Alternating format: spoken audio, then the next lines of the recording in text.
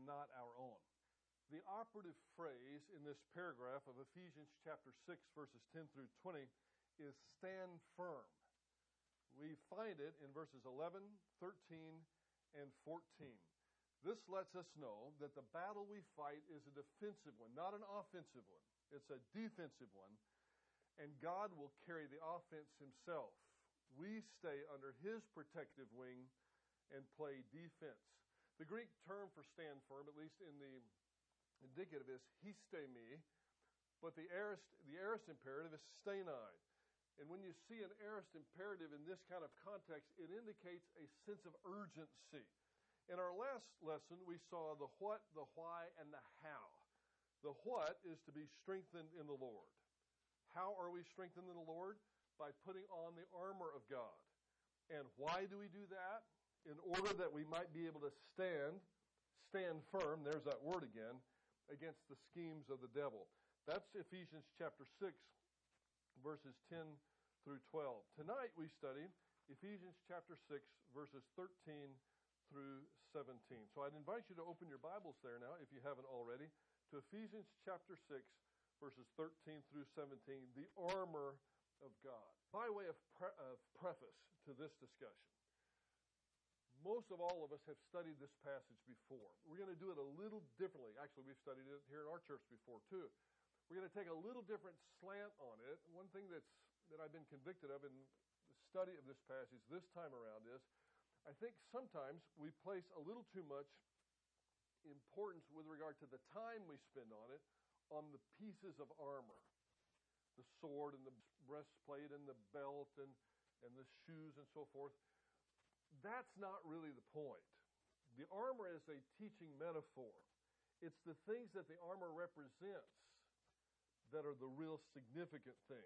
So that'll be what we emphasize tonight, more than just the armor itself, although we'll certainly talk about it.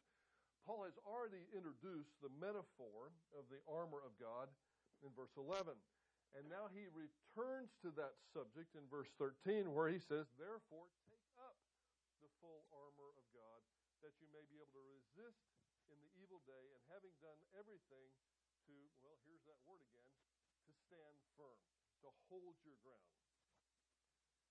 The phrase in the evil day refers to the present time, because any day in the present time, any normal day, can end up being a day where you're rocked by Satan. And it's been my experience that most of the time when we're rocked by Satan, we didn't necessarily expect it when we got up that morning. You know what I mean? Most of us don't wake up in the morning thinking, I'll tell you what, today is going to be a really, really tough day. If you wake up that way, you probably had a really tough night and a tough week and a tough month before, so it's all building up and you think it might work out that way. But most of us are taken a little bit by surprise when it comes to these satanic attacks. But that's what Paul means by the evil day. The spiritual struggle is not one that we can win with half-hearted efforts. We've got to be all in if we're going to participate and win in this spiritual struggle. That's why Paul says, and having done everything. You see, we can't just be eclectic and pick and choose the weapons that we suit will fit us better. We must put on the full armor of God. There are going to be 6 components. It's a package deal. We need them all if we're going to be successful and victorious in the spiritual life. Now that we've prefaced this for several weeks, actually, what is the full armor of God? The answer is now given in the following verses. This verse actually begins the 8th of those long sentences in the epistle, and it runs through verse 20. Today, an editor would get a hold of Paul's letter to the Ephesians and say, you got to change that up. Nobody's going to be able to follow that at all. But back then, they wrote in long sentences. They weren't distracted by some of the media, by some of the 9-second sound bites. If somebody's going to get elected for office, they actually had to say something for more than 9 seconds that actually made sense. But today, we're so distracted that these sentences would have been chopped up, but they're actually brilliant sentences. I remember when I was studying Greek in an undergraduate sense at the University of Houston, Dora Pozzi, incredible Greek professor, Oxford trained. We would study say something like Plato. And in Plato, you may have a sentence that ran the whole length of the page. One sentence, the entire length. Now, in order to do that, you really had to concentrate. You couldn't let your mind wander. But Plato's audience was an audience that concentrated. Paul's audience was an audience that concentrated. And I wonder sometimes today, if we haven't watered down things so much, that Christians have a hard time concentrating. Well, Paul, I don't think, would have appreciated that, so we're going to study the sentence as it should be studied. It is one long sentence, and Paul's not apologizing for that at all. There are two main verbs in this sentence. Verse 17, take, and verse 14, stand firm. They are imperatives denoting urgency. Once again, we need to take this seriously. As soon as we start being cavalier and complacent about the spiritual life, we are toast.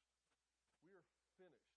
We will be a casualty in this conflict. And so many Christians are taking the Christian way of life and the time that they're given here in such a cavalier manner. It's no wonder that so many Christians have suffered shipwreck with regard to their spiritual life and have to undergo so much discipline from God to get us back into the game. Let us not be that way. We're all that way from time to time. I hate to say that. I am. I know you are too. We have days when we're more focused than other days. You know the days when we find it hardest to focus? On the days when it's going well. Exactly right. On the days when it's going well are the days we find it hardest to focus. When things are really rough, then we tend to be on our knees many times a day praying to God for help in the conflict. But these imperatives indicate there should be a sense of urgency to this process. Now, there'll be four participles that start this off in verses 14 through 16 that describe how we are to stand. Now, the action of the aorist participle, and these are aorist participles, precedes the action of the main verb. Now, I don't tell you that just for grins. I tell you that because what Paul is telling us is that these four things must be done first. And then one can stand firm. In other words, you don't stand firm and then exercise truth, faith, righteousness, and so forth. The first thing we do is we put on these 6 things that we'll talk about tonight, and then we can stand firm. You see the difference? So many Christians are trying to stand firm without putting on the armor that God has provided for us. We're going to stand firm because we read daily devotionals. Well, that's great. We'll stand firm because we're taking a philosophy class at Rice. Well, that's maybe not even so great. But what we need to do is do it God's way. We need to put on the full armor, and then we can stand firm. You see, so when we say the action of the aorist participle precedes the action of the main verb, it means something to us here. Otherwise, I wouldn't bring it up. I wouldn't waste your time.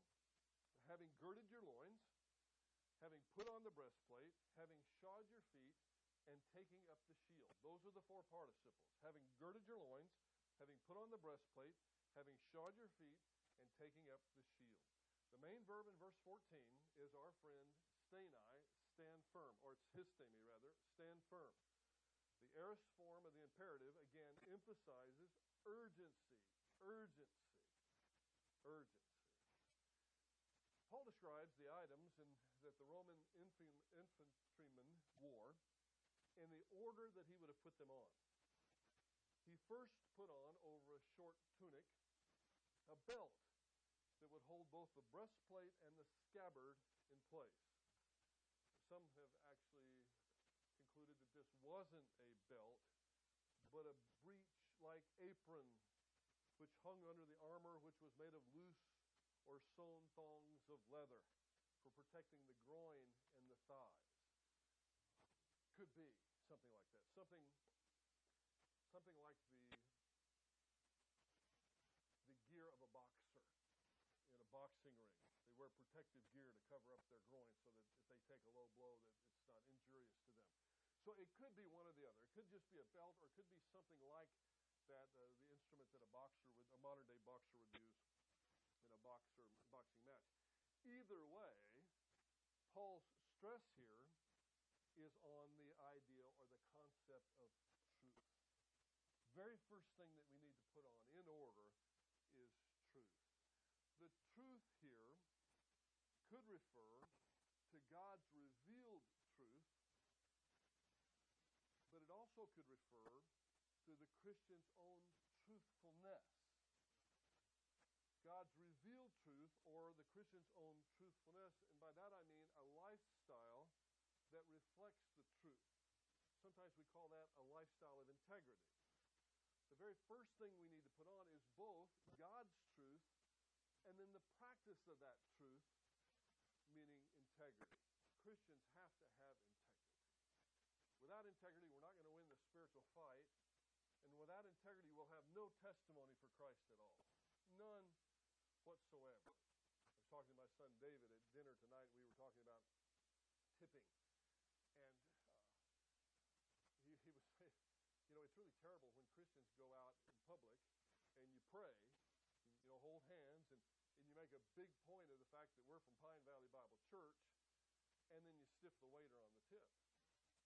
We wouldn't even think that's a matter of integrity, but it is. It's part of our testimony. It's part of our witness. And I've heard people say, well, I'm not going to pay that waiter. All he did was bring me the food. Well, if that's the case, then stay home and bring the food yourself. That's part of going out to eat. The poor fellow or the poor girl is probably a college student going to school. They're not wanting to be a professional waiter.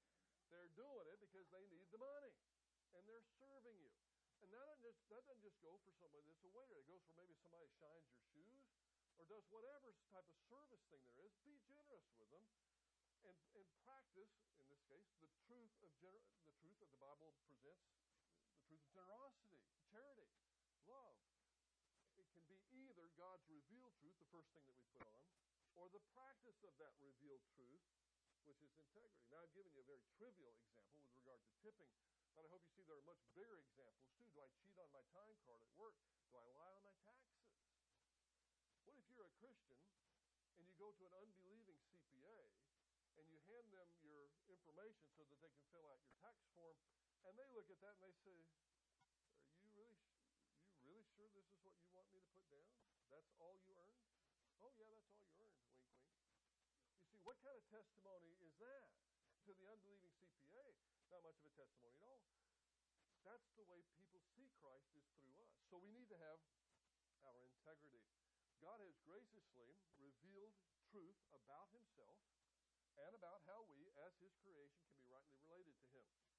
He's revealed it in three ways. First, through nature, which is limited in scope. He's revealed it through his Son, which was very broad, sweeping. If we saw Christ, we saw God. But we weren't there to see Christ. So we see Christ through his Word, through the Scriptures.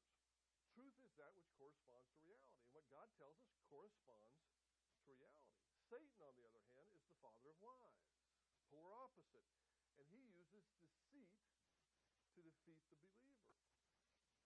He would love for you to believe, for example, that there is no negative price to pay for rebellion against God. Satan would love for you to believe that. Oh, you can do that. Oh, come on, I know that's what it says. But God's not really concerned about your sexual orientation. He's not concerned about sex outside of marriage. Why not? I mean, if it makes you happy. Well, I mean, those people, that employer has enough money anyway. If you want to cheat on your time card just a little bit, I mean, good night. He'd probably cheat somebody else. There's no consequence to pay for that. Satan would love for you to believe things like that. He would be quite content if he could convince you that you don't need God to be content in this life. That would make him perfectly content to make sure that you thought you could be content without God. He'd be thrilled if he could persuade you that there's no meaning or purpose in life. That's one of Satan's great lies right now, that there is no meaning or purpose in life. And it is widespread, and it's gaining a popular audience. Christopher Hitchens, Professor Dawkins at Oxford, two people that are gaining in popularity all the time. Anytime something comes up, CNN needs to interview somebody or Fox needs to interview somebody. You see these people on television all the time now. And they will be more than happy to tell you that there is no meaning and there's no purpose in life. No ultimate meaning and no ultimate purpose. And that's a satanic lie. That's the opposite of what corresponds to reality, because reality says there is a purpose in life. The first thing that the believer needs to accept is that there is such a thing as objective truth. The postmodern movement, which says that there is no absolute truth, no objective or absolute truth, in my view, is an example of Satan's genius. If he could get you to really believe that there wasn't any such thing as something that's objectively true, well, he has won the day. I don't say that lightly, and I don't mean any personal offense to any professors who teach from a postmodern point of view or have been sucked into this hermeneutic, but it is a satanic lie. I hope you know that the very statement, there is no such thing as absolute truth, is a self-defeating statement. You do realize that, because that in itself is a truth claim. Those who make that say, well, wait a minute, I didn't mean that. Everything other than that statement. So at least you're saying there's one thing that's absolutely true, that there's no such thing as absolute truth. Well, they don't want to go that way. So the first thing that we need to put on is truth. And once again, that truth is both God's revealed will, God's revelation about himself, and our action with regard to that revelation, meaning personal integrity. First thing. Second thing, and having put on the breastplate of righteousness. The Roman soldier wore a breastplate, which was made of metal to protect his chest. The Greek historian Polybius reported that the common soldier had a brass breastplate covering his chest to protect his heart. But a wealthier soldier had a coat of chain mail, which was apparently a stronger defense. So the second thing that needs to be put on is the breastplate of righteousness. Key idea, not so much the breastplate, but righteousness. Righteous conduct seems to be in view here, as well as the righteousness of Christ that becomes ours at regeneration. You remember all throughout this epistle we've been talking about positional righteousness and experiential righteousness, living consistent with who we are in Christ. Well, both of those are included in this phrase right here. We are expected as Christians to live consistently with who we are in Christ, consistently with our position in Christ. That's been one of the themes from chapter 1 all the way through to now, and so Paul is just wrapping it up as he gets to this armor. As a soldier's breastplate protected his chest from enemy attacks, so living righteously, living consistently with our positional righteousness, guards the believer's heart against the assaults of the devil. Living righteously will guard our hearts against the assaults of the devil. If you're paying close attention, you've probably already seen that there's some overlap here. There'll actually be overlap with a lot of these issues. As one should live in integrity, practicing the truth, one should live righteously, living consistently with the righteous position that we have in Christ. Then in verse 15, and having shod your feet with the preparation of the gospel of peace. Josephus wrote that Roman infantrymen wore tough sandals with sharp, thick nails on the bottoms to increase traction. Kind of like a mountain climber would do in today's culture. Maybe not the whole boot, certainly wouldn't be as heavy. But you know, when people are going to climb up, say, ice formations, they'll have these big stakes in the bottom. Well, Roman soldiers had something like that when they had to go over certain terrain too, because it would be fatal if you were to fall. They had to have traction. The gospel of peace enables the Christian to stand firmly, to have traction, to dig in against temptation. The preparation of the gospel of peace refers to the gospel that the Christian soldier has already believed and enables him to stand his ground. Every believer has the responsibility to share the gospel when presented with the opportunity to do so. Here it's a little different. Here believers are being called upon to stand firm in this spiritual struggle against the onslaught of evil forces because we're firmly rooted in the gospel of peace. Sometimes there's a question as to why we stress the gospel so much, even the Christian audience. Have you ever wondered that? You know, some say, well, I'm already a Christian. Why do I bother with soteriology? Why is that a study that should interest me at all? Well, I know we're already Christians, but when we become a Christian, the the amount of information we have about what actually happened at salvation or how the price was paid for us is minimal. Just a thimbleful of information. But if we're to stand firm in times of spiritual struggle, we need to have a wealth of information in our souls about what was done to purchase our salvation in the first place. One of my favorite subjects to teach is the death and resurrection of Jesus Christ to audiences that are believers. Because I've never taught it where we didn't come away better for it, more enthusiastic about our salvation, more focused, placing more value on the opportunities that we have to worship. You know what I mean by that? Placing value on the opportunities that we have to worship. Say like on a Sunday morning. A person is going to come to church on a Sunday morning if they value that experience more than the alternative. Let's say they value the experience of making sure that they're home, and this has happened before, making sure that they're home in time to watch the pregame show on the NFL football broadcast. Well, in that particular person's life, they valued that experience more than the value of worshiping. And that could be, there could be two reasons for that. It could be that the worship service itself was so rotten that a pregame show for an NFL network was actually a better spiritual experience. I guess that we have to realize that pastorally. I have to realize that's one possibility. The other possibility may be that we have so forgotten the price that was paid for us. We've so forgotten it. We take it with so much complacency that ends up becoming more important to us than worshiping corporately. So we're all called to witness, but that's not really what this is talking about.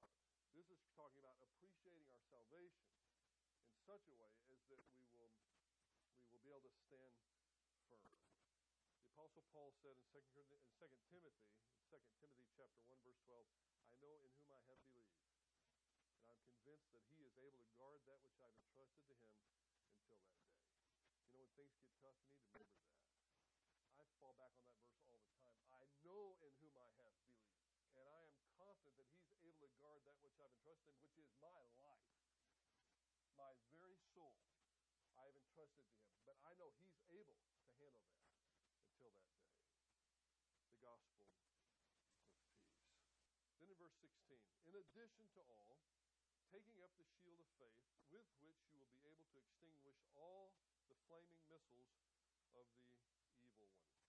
The Roman shield was typically wood covered with leather to make it flame retardant.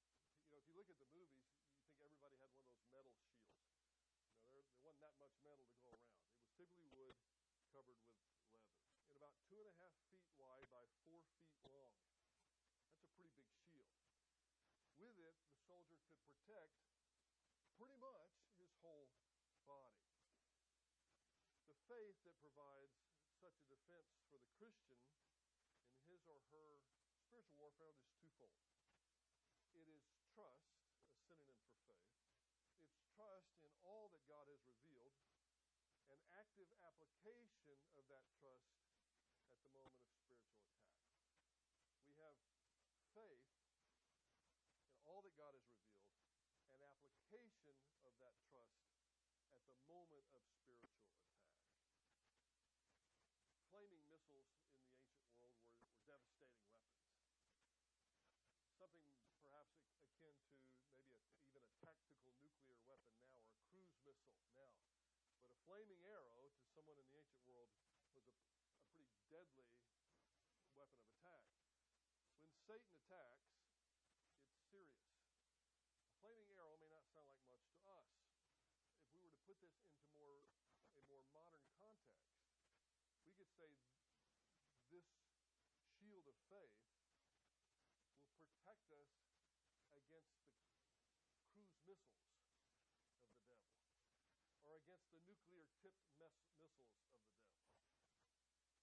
Those can be pretty scary. If there was a fleet of Iranian ships out in the Gulf of Mexico tonight, I would be fairly concerned as to whether or not those ships had on them nuclear missiles. Because by the time they're fired, it's a pretty good shot, even with a missile defense system, that some of them are going to get through, because it's only 50 miles to where we are right now. We would take Paul wants us to have a sense of urgency, taking this seriously, and using everything that we've ever learned, every aspect of faith that we've ever had, and putting it into practice. Serious faith is needed to withstand serious attacks. If this was a big joke, then we could take it lightly. But my friends, it's not a big joke. As Peter told us, Satan is a roaring lion that seeks to wipe you out, that seeks to rip you apart and devour you. We need to be careful. And then in verse 17, and take the helmet of salvation and the word of the Spirit, which is the word of God. The last two things that a soldier would put on would be the helmet and then taking up the sword. It would make sense that you wouldn't put on the helmet until danger was near, because it would get awfully hot. It would get awfully cumbersome. So they would typically carry their helmet in some way, and then when the enemy was sighted, or they knew the enemy was within a few miles, then they would put on the helmet. Same way with the sword. The sword would have been kept in its scabbard until the enemy was in sight. If the enemy was 15, 20 miles away, they wouldn't march with their helmets on and their swords out. It would get very fatiguing. They would wait until the last moment. Here we have the second main verb in this long sentence, and that verb is take. It's parallel to the earlier verb, stand firm. Having received and having already put on 4 pieces of armor, we also need to take, or perhaps even receive, 2 more. Since Christians are to put on this salvation, the salvation or the deliverance that's in view seems to refer not to our salvation that we had in the past, as much as it is present and future deliverance when we're under attack by Satan. We've already been saved from the eternal penalty of sin. That's a done deal. So if we're to put this on, that can't be the primary reference. The word sozo in the Greek language, it means to save, but it means basically to deliver or to rescue. There are a lot of different types of rescues in the Word of God. David may say, "Oh Lord, save me," when he's already a believer. What's he referring to there? Most of the time he was referring to a rescue from Absalom. He wanted to be taken from a position of danger into a position of safety. That's what salvation meant. In this context, it's not necessarily referring to our past salvation, but we're to count on present and future deliverance when we're under attack by Satan. We've already received salvation from condemnation. We receive this present deliverance, this present salvation, by calling upon the Lord for it. In other words, prayer, which will be the first concept that we study next week. When we get in a bind, the most natural thing for a Christian to do is to stop and to pray, to ask for God's deliverance. Paul's going to make that abundantly clear as we pick this up in verse 18 next week, but he alludes to it here. Confidence in God becomes our deliverance, and so protects us when we're under attack from Satan. Paul, when he wrote to the Philippians, said, "Stop worrying about anything, but in everything, by means of prayer and supplication, with thanksgiving, let your requests be made known unto God, and the peace of God that passes all understanding shall guard your hearts and minds through Christ Jesus our Lord." Have you ever stopped to think about that passage?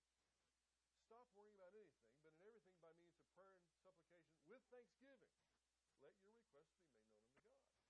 The passage says nothing about waiting to see how God's going to pull you out of the fire. The peace of God that passes all understanding is yours the moment you lay that request at God's feet. You'll be in a situation where you're in a pretty big pickle, and you've thought about it, and there's nothing that you can, there's no avenue out. There's no way out that you can see. So you get on your knees and you pray to God, whether you're in the car metaphorically or in reality at home in your bedroom.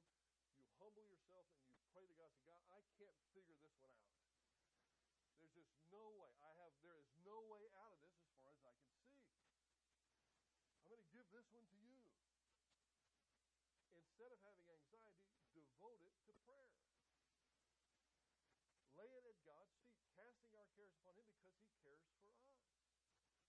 His back is very, very strong. It's not going to break if we put our burden upon Him. So many of us carry burdens throughout life that are way too heavy for us. And to carry the metaphor out, we lay them on our back, and we lay them on our back, and we lay them on our back, and finally we're walking around like this. I saw a lady in San Francisco one time, an Oriental lady. I don't know how old she was, but she was an elderly lady, and I'm not kidding you. She walked across that main street that has the trolleys that go straight down. She walked across it at a 90-degree angle, like this, with her head up like this. I mean, I almost wanted to weep for the poor lady. How does she get around at all? But it made me think, even back then, it's a picture of someone who's just been weighed down with these burdens. And so much of the time we walk through the Christian way of life, not upright and confident because we know God's going to take care of it. We walk around bent over at a 90-degree angle because we decided to carry it all ourselves. Turn it over to God. So how do we appreciate and appropriate this present and future deliverance? We lift it up before our Heavenly Father. Confidence in God becomes our deliverance and protects us and our thinking when we're under attack. Finally, the sword that was carried by the Roman infantryman, a machaira, you probably heard that term before, was a short sword, and it was a two-edged sword. Soldiers used it to thrust and to cut when they're in hand-to-hand combat, in close quarters. So it was a shorter sword than the barbarians used. It was a big, long sword.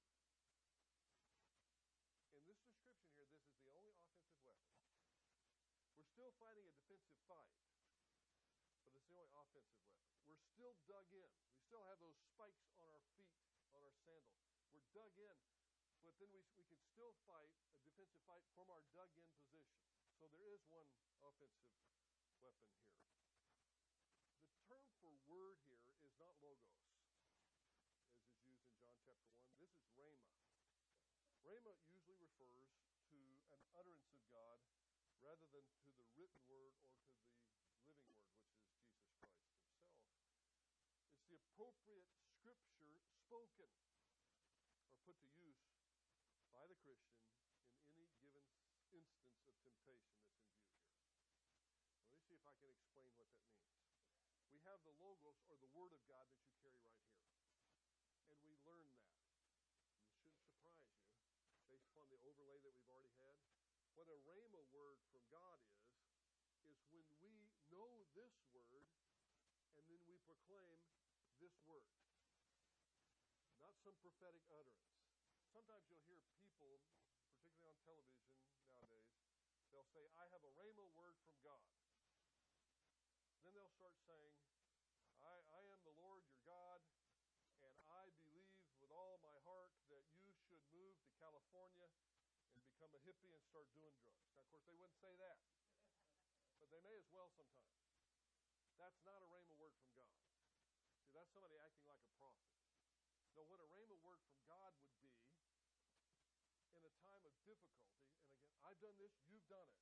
You already practice this, even if you don't know it systematically. You'll be in a tough spot. I've done it actually several times in the last couple of days, where I'll stop and I'll quote that verse. Stop worrying about anything. Stop worrying about anything.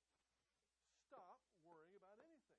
But in everything, by means of prayer and supplication, that means prayers and intense prayers. This Thanksgiving. Let your requests be made known to God. And then I'll stop and I'll pray about it.